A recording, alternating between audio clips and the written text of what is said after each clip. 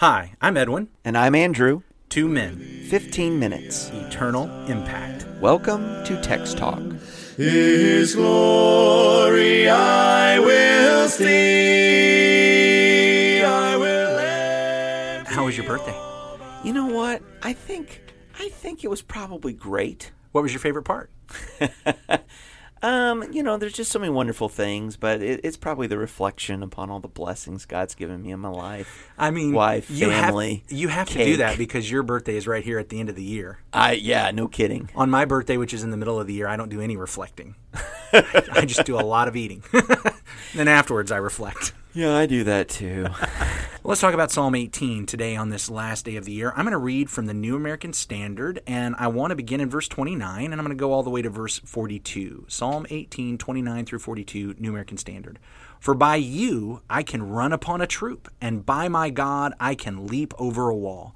As for God, his way is blameless. The word of the Lord is tried. He is a shield to all who take refuge in him. For who is God but the Lord? And who is a rock except our God? The God who girds me with strength and makes my way blameless. He makes my feet like hinds' feet and sets me upon my high places. He trains my hands for battle so that my arms can bend a bow of bronze. You have also given me the shield of your salvation, and your right hand upholds me, and your gentleness makes me great. You enlarge my steps under me, and my feet have not slipped. I pursued my enemies and overtook them, and I did not turn back until they were consumed. I shattered them so that they were not able to rise. They fell under my feet. For you have girded me with strength for battle. You have subdued under me those who rose up against me. You have also made my enemies turn their backs to me, and I destroyed those who hated me. They cried for help, but there was none to save, even to the Lord, but he did not answer them. Then I beat them fine as the dust before the wind. I emptied them out as the mire of the streets.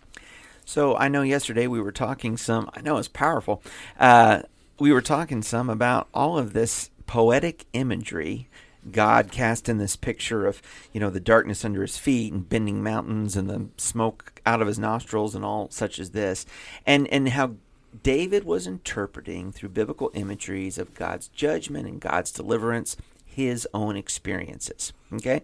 Now in this section that you read, there's still some of that poetic expression, pounding enemies into dust, right?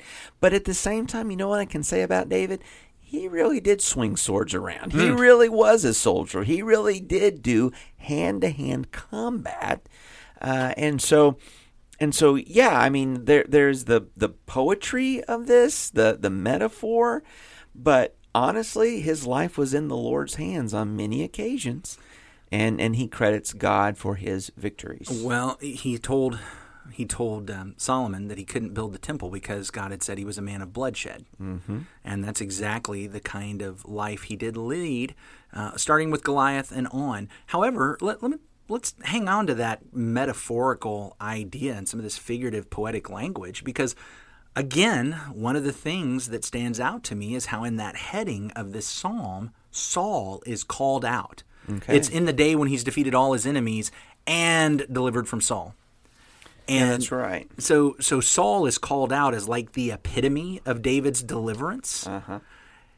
None of this happened with Saul, at least not from David. David didn't do anything like this with Saul. In fact, what you have in David's battle with Saul, it's like God is saying, you stay out of it, I'll take care of this. Well, David understood it that way, and isn't it interesting? When it's time to go face the Philistine giant, King Saul and all of Israel's forces are fearful to go down and fight that champion.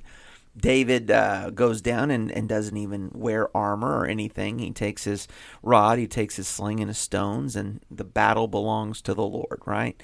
But David was, as we've pointed out, slinging the rock, all right? There's going to be literal bloodshed going on that day. And he takes up the sword. Yeah, and so many of those battles with the Philistines, and even later as he's king, right?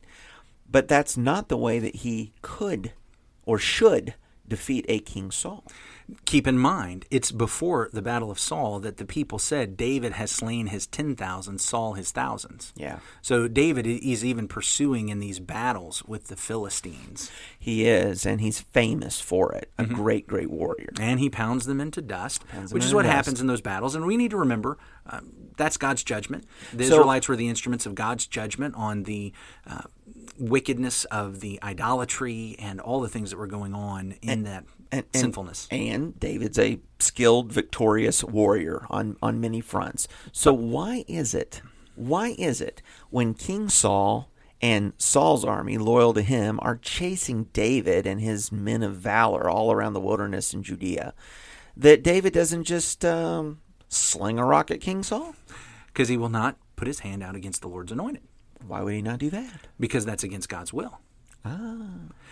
But the really cool thing on this is that against Saul, okay, I'll get it out here in a second. Against Saul, this psalm is still true. It's just it wasn't David on the battlefield. David was not the one who was actually he did not thrust a spear through Saul. No, he did not. He did not beat Saul into dust.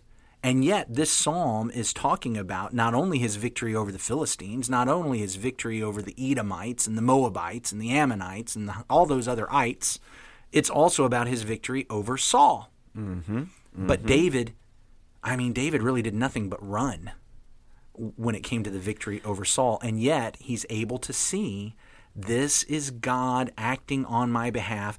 He fought that battle by stepping back and letting God fight the battle. Yeah, and that is so powerful. And the discernment to know when to step back and when to engage. But I think you hit the nail on the head there when you said he understood that Saul was the Lord's anointed, which means only the Lord can deal with him. Going back to Goliath, you talked about how he stepped onto the battlefield without armor. I think it's interesting that in this psalm we've got these pictures of armor. Yeah, that's right. The shield of salvation. We should definitely talk about that. Yeah, as he's talking about the shield of salvation and God being with him and his right hand supporting him. There are a couple of connections here, I think, or maybe what I should say is from Ephesians chapter 6. There are some imagery, there's some connection back to this idea, or at least some parallels that we ought to think about. Well, we definitely should think about it. And again, in the sense of these metaphors, relying on the Lord's strength and the Lord's deliverance in our own spiritual battles. Ephesians 6:10, finally be strong in the Lord and in the strength of his might. Put on the whole armor of God that you may be able to stand against the schemes of the devil. For we do not wrestle against flesh and blood, but against the rulers, against the authorities, against the cosmic powers over this present darkness, against the spiritual forces of evil in the heavenly places. Therefore, take up the whole armor of God, that you may be able to withstand in the evil day, and having done all, to stand firm. Stand therefore, having fastened on the belt of truth, and having put on the breastplate of righteousness, and as shoes for your feet, having put on the readiness given by the gospel of peace. In all circumstances, take up the shield of faith, with which you can extinguish all the flaming darts of the evil one, and take the helmet of salvation and the sword of the Spirit, which is the word of God, praying at all times in the Spirit with all prayer and supplication. I recognize that Ephesians is not quoting Psalm 18, no, but there's this parallel imagery. We are in a battle. And I think it's really important. I think it's not just that we are in a battle, but the Lord is the strength in this battle, that victory is going to come from the Lord. I mean, that's brought out in Ephesians. Be strong in the Lord and in his might. It's not our strength. And David really began this psalm on that note, didn't he? Psalm 18 and verse 17, he rescued me from my strong enemy and from those who hated me, for they were too mighty They were too strong me. for me, yeah. Think about the enemy that we see in Ephesians 6. The devil and all these principalities and spiritual hosts of wickedness. In heavenly places and cosmic darkness, and that's kind of frightening. I think it's terrifying. And those enemies are too powerful for us. They are. I think sometimes I can look at Psalm 18 and I think, well, that's a psalm for a bygone era.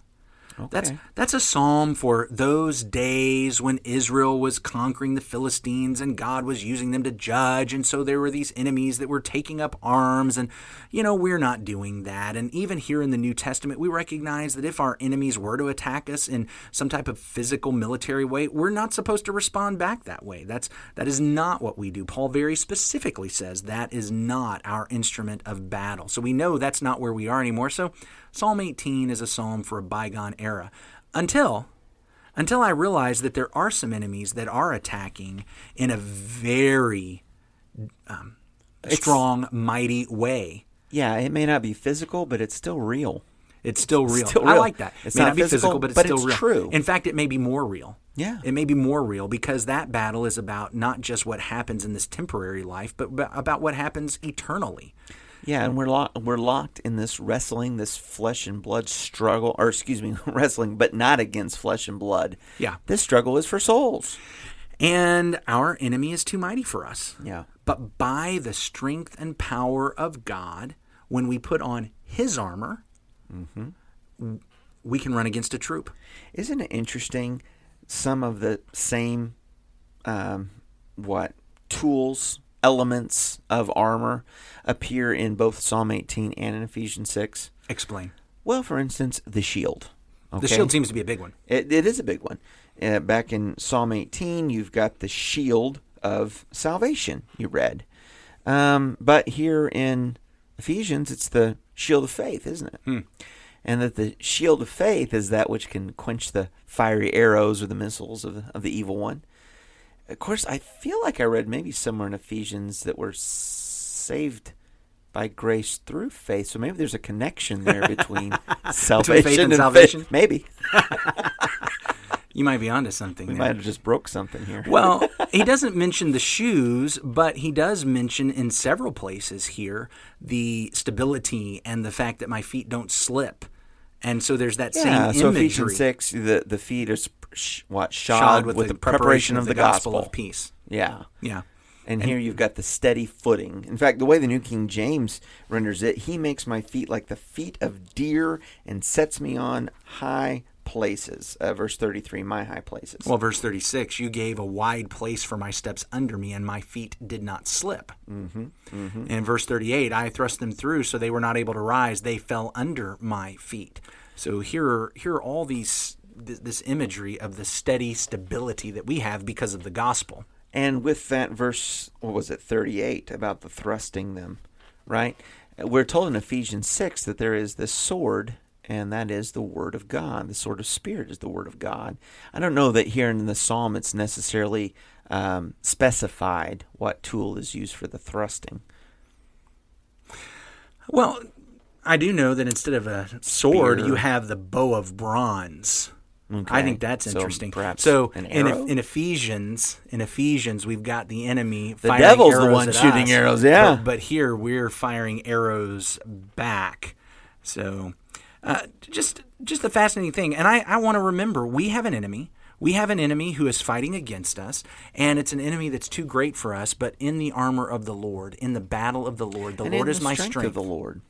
Yeah. So notice this in 18 verse 37. I have pursued my enemies and overtaken them. Neither did I turn back again till they were destroyed.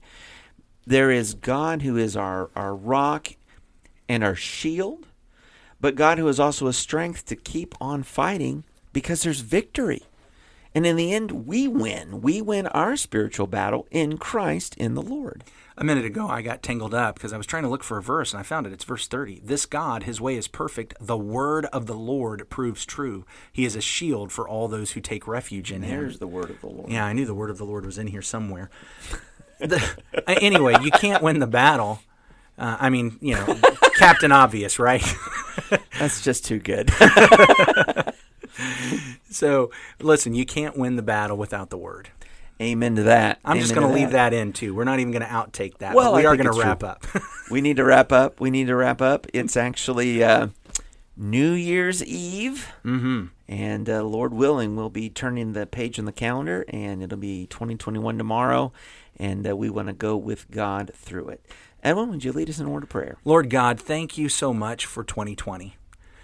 And that sounds odd to even say that out loud, but it's been a refining fire, and it's produced opportunity, and it's caused us to realize how much we need you, and it's caused us to realize some of the darkness that is still in our souls that rose to the top in times of trial, but we recognize that in that refining fire and in those various trials, you produce steadfastness, and steadfastness can have its full effect, making us perfect and complete. And so we thank you for that.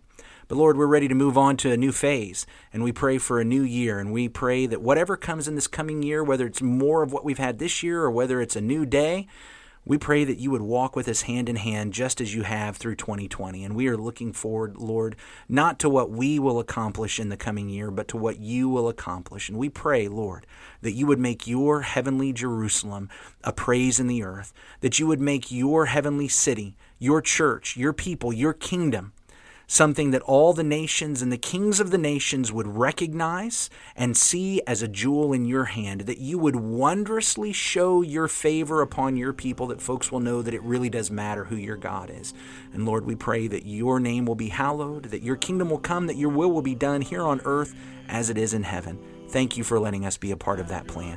It's through your Son, Jesus, that we pray all of these things. Amen. Amen. Thanks for talking about the text with us today. I'm Edwin Crozier, and I'd like to invite you to join the Christians who meet on Livingston Avenue this Sunday for our Bible classes and worship. You can find out more at christiansmeethere.org. Check out our daily written devotional that goes along with today's episode. You can find a link for it in our show notes. Michael Eldridge wrote and sang all 4 parts of our theme song. You can get more from him at acapeldridge.com. Remember to subscribe, rate, and review our podcast so others can learn about it more easily. Have a great day. When I go.